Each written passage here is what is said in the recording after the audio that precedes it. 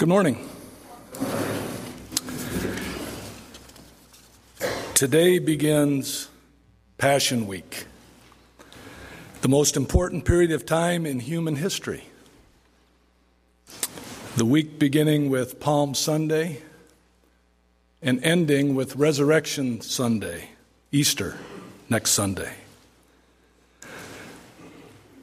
A day when Jesus defeated Satan, sin, death, and the grave. What a glorious resurrection day that was.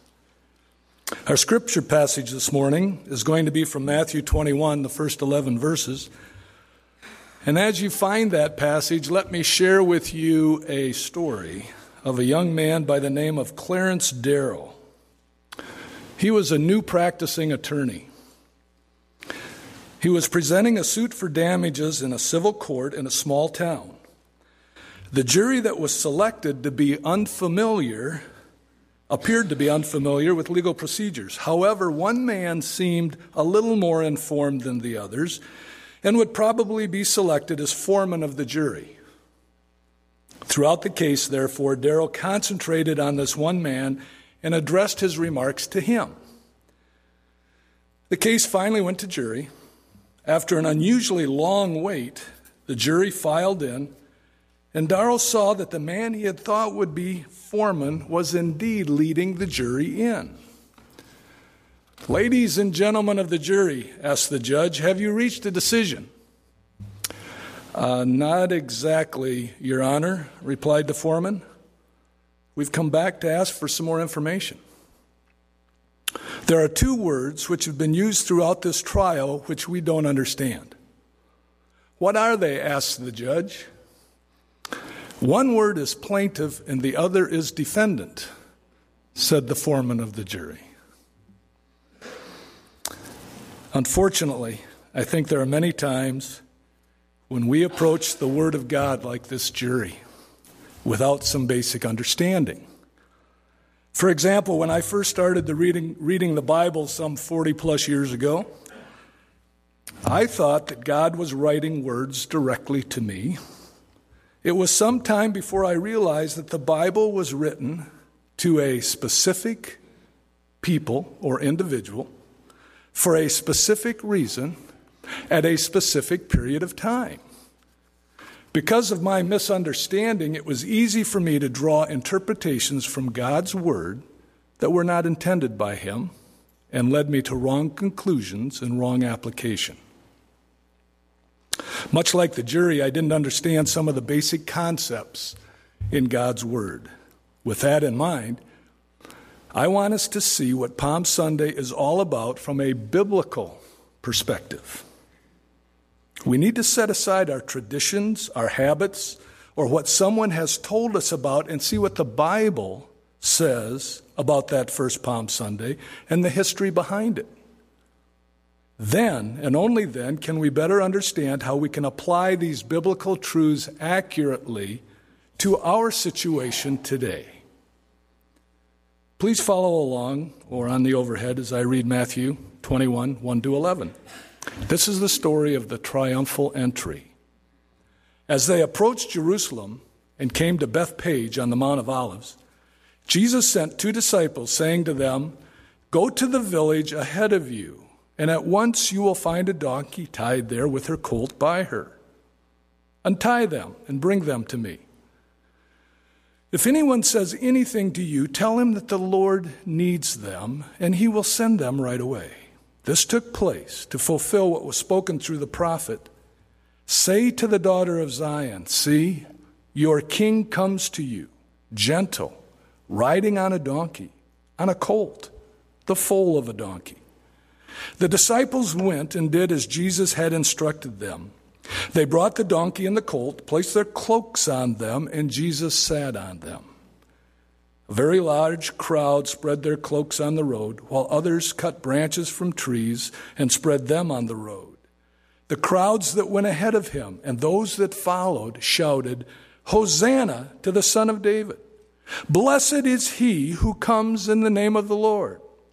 Hosanna in the highest!"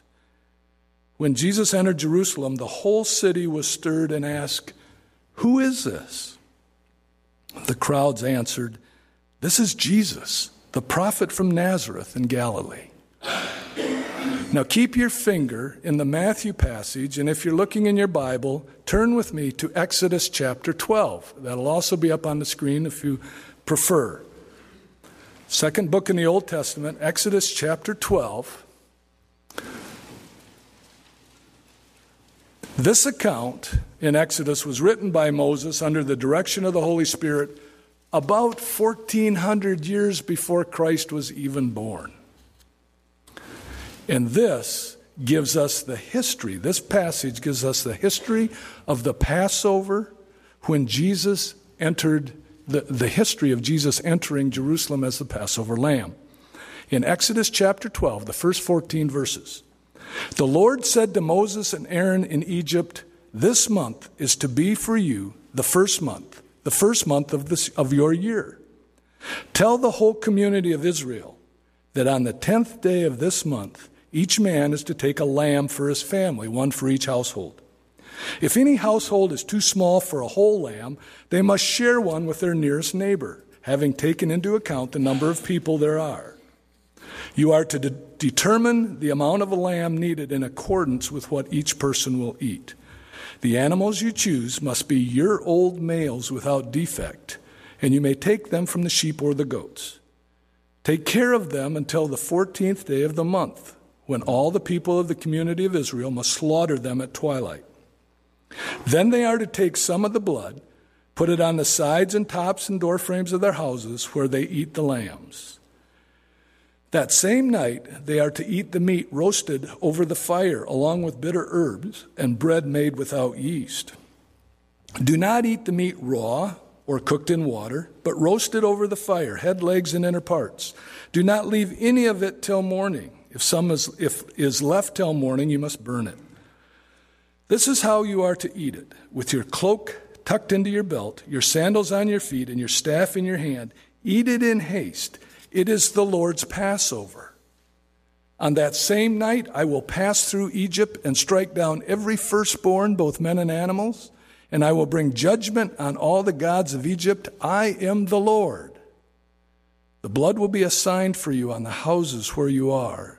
And when I see the blood, I will pass over you. No destructive plague will touch you when I strike Egypt. This is a day you are to commemorate for the generations to come. You shall celebrate it as a festival to the Lord, a lasting ordinance." This Passover was the final plague that God used to deliver Israel from bondage in Egypt. It was also a picture of the coming Messiah's sacrifice, a sacrifice that would pay the complete and final price for forgiveness of sins and deliverance from this world of bondage and death to all who believe in him. The account in Exodus tells us that the Passover lamb for the sacrifice was taken on the 10th day of the Hebrew month, Nisan. This month corresponds to our months of March and April. This is the first month of the Jewish calendar. The lamb, according to Exodus, was to be a perfect male without defect. The lamb was to be slaughtered on the 14th day of the month. Each animal was to be killed at twilight. This means the animals were slaughtered between 3 and 5 p.m. to give enough time to accommodate the number of animals needed to be sacrificed. Notice also that the sacrificial shedding of blood was necessary for Israel to be delivered from Egypt and to turn away the wrath of God during that final plague. So how does this tie in with Palm Sunday? Let's look back at Matthew chapter 21. Matthew's account of the triumphal entry does not tell us the day that Christ entered Jerusalem. However, according to John's gospel, we know that the day that Jesus made his entry into Jerusalem was 5 days before the Passover, or the 10th of Nisan. He was formally presenting himself as the Passover lamb to the nation of Israel on the exact date that the original Passover lambs were to be presented to the priests. Jesus was crucified on the 14th day of the month, the exact date that the original Passover lamb was slain, as we read in Exodus. And because our sins were placed on Jesus, and God could not look at his Son with our sins on him, a 3-hour period of darkness from noon until 3 p.m. ensued. It was at the end of this 3-hour period when Jesus gave up his life for us, the time of day when the original Passover sacrifices were being slain. Other Old Testament passages that shed additional light on what is happening here include Zechariah 9:9, where it's predicted that Messiah will ride into Jerusalem on the foal of a donkey, and also Psalm 118:26, where it is recorded that people going with Jesus into Jerusalem praise the Lord, shouting, "Hosanna to the Son of David." Remembering that the biblical context relates to a specific people with a specific purpose at a specific time in history, what to the Hebrew mind would be the significance of all of this? The first century Hebrews were looking for their Messiah to come and rescue them from the tyranny of the Romans and to establish his kingdom and rule over all the earth. In other words, the same way that God rescued them from the hands of the Egyptians centuries before, the first century Jews were looking forward to Messiah rescuing them from the hands of the pagan rulers of their day, their Egypt. Jesus, on that first Palm Sunday, was offering just that. He was offering himself as Messiah, the Passover lamb, to the Jewish nation. A Messiah who would eternally set them free from man's worldly rule and usher them into the kingdom of God if they would but trust in him and walk with him in faith. Now that we've seen the historical, biblical context, let's jump forward to today, April 1st, 2012. The formal presentation of the Passover lamb, the Messiah Savior, to us. What can an event that happened so long ago have to do with all of us here at Lockwood Church? How does understanding the context as it relates to that first Passover help us apply these events to our lives? It's obvious that Jesus presented himself to the nation of Israel, and they rejected him. Because of that rejection by the nation of Israel, Jesus broke down the barrier between Jew and Gentile and opened the door for everyone. Now it is possible for all people, Gentiles and Jews alike, to be partakers of the heavenly gift of eternal salvation and be delivered from this world and the ruler of this world. Today, Jesus presents himself to us in much the same way as he presented himself to the Jewish nation, a Passover lamb who will eternally set us free from man's worldly rule if we will accept his sacrifice for us, trust in him, and walk by faith with him. But just because Jesus was Israel's Passover lamb, how do we know that he's also our Passover lamb? In 1 Corinthians 5:7, Paul writes to the Corinthians, the Christian believers in Corinth, and he tells them that Christ, our Passover lamb, has been sacrificed. And in 1 Peter, Peter tells his readers, you were redeemed with the precious blood of Christ, a lamb without blemish or defect. While many applications can be found in Matthew's account of Christ's triumphal entry into Jerusalem, this morning I would like us to examine how our response to Christ compares to the responses of those who actually witnessed his formal presentation to the Jewish nation. In our text, we see three human responses to the coming Messiah. As Jesus presents himself to us this morning, Let's compare our response to him with the responses of those who witnessed him on that first Palm Sunday. First, we see the response of Christ's disciples. Perhaps our response is like theirs. They were obedient. Go into the town and find the donkey. They did exactly as he asked them to do. And they demonstrated a reverence and a love for the Lord. They were part of the multitude who sang Hosanna to him. However, when the going got tough, they left. Later in Matthew, we read, all the disciples deserted him and fled when he was arrested. These were the very men who walked with Jesus every day for 3 years. They were committed to him. They learned from him. They saw him minister.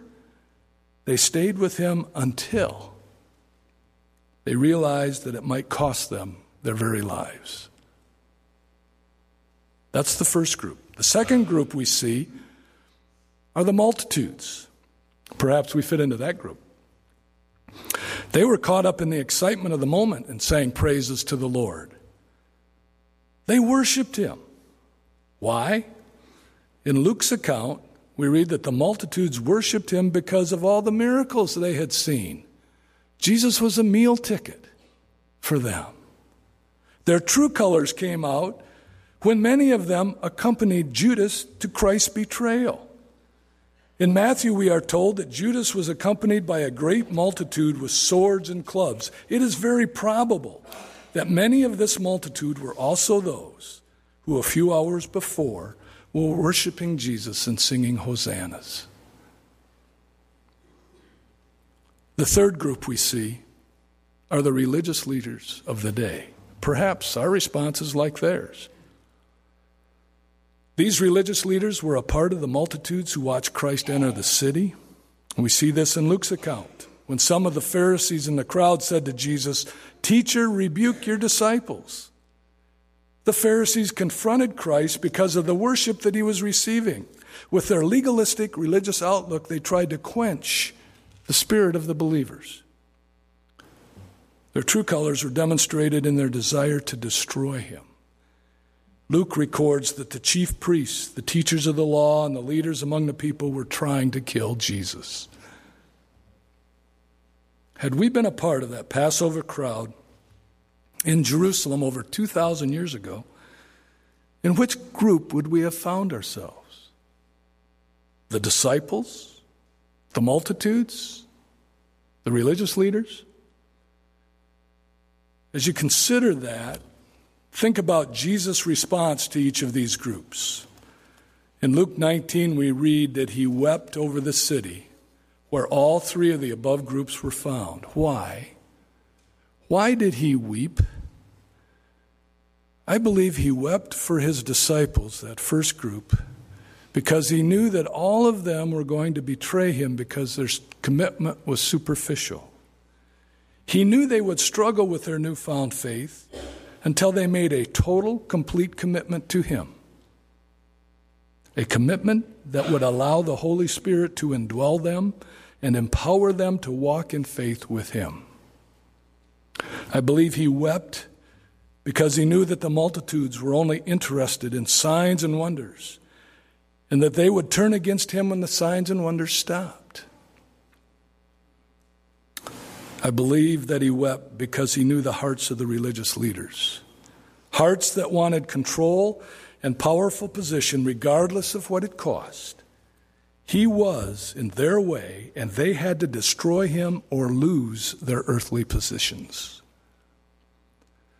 Jesus, when he wept, saw the total hardness of man and knew that they were going to reject their only salvation, the perfect, true Passover lamb, the Messiah sent to them by a loving heavenly Father.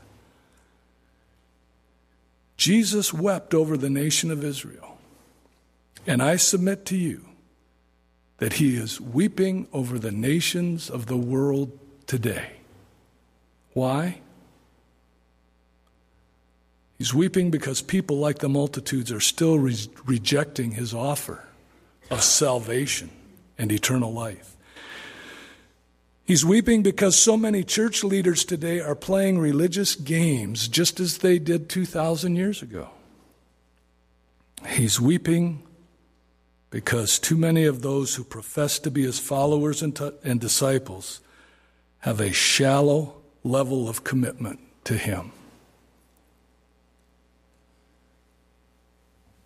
2,000 years ago, Christ entered Jerusalem humbly on the foal of a donkey. He presented himself, the Passover lamb, to the nation of Israel as their Messiah, Savior, and King. He offered himself as the one who could fill their innermost needs.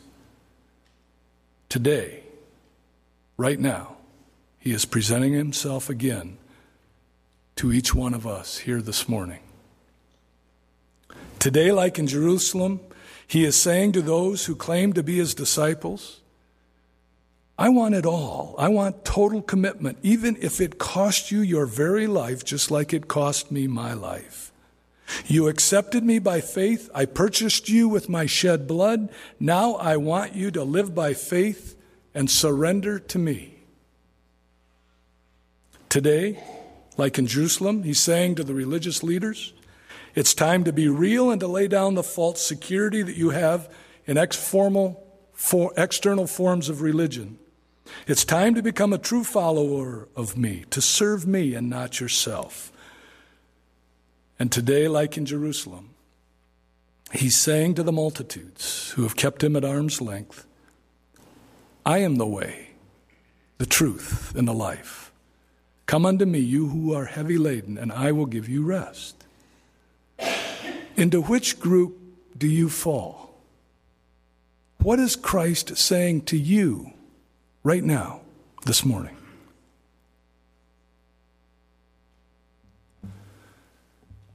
As we celebrate this Palm Sunday, Christ's triumphal entry into the city of Jerusalem, will it also be the day of Christ's triumphal entry into your life?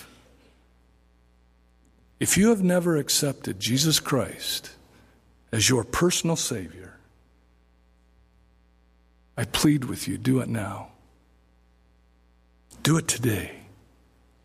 Your Passover lamb is presenting himself to you right now. If you are a follower of Christ, but have not given it all to him, surrender it all now. Your Passover lamb is waiting to use you for his glory. Let's pray. And Lord,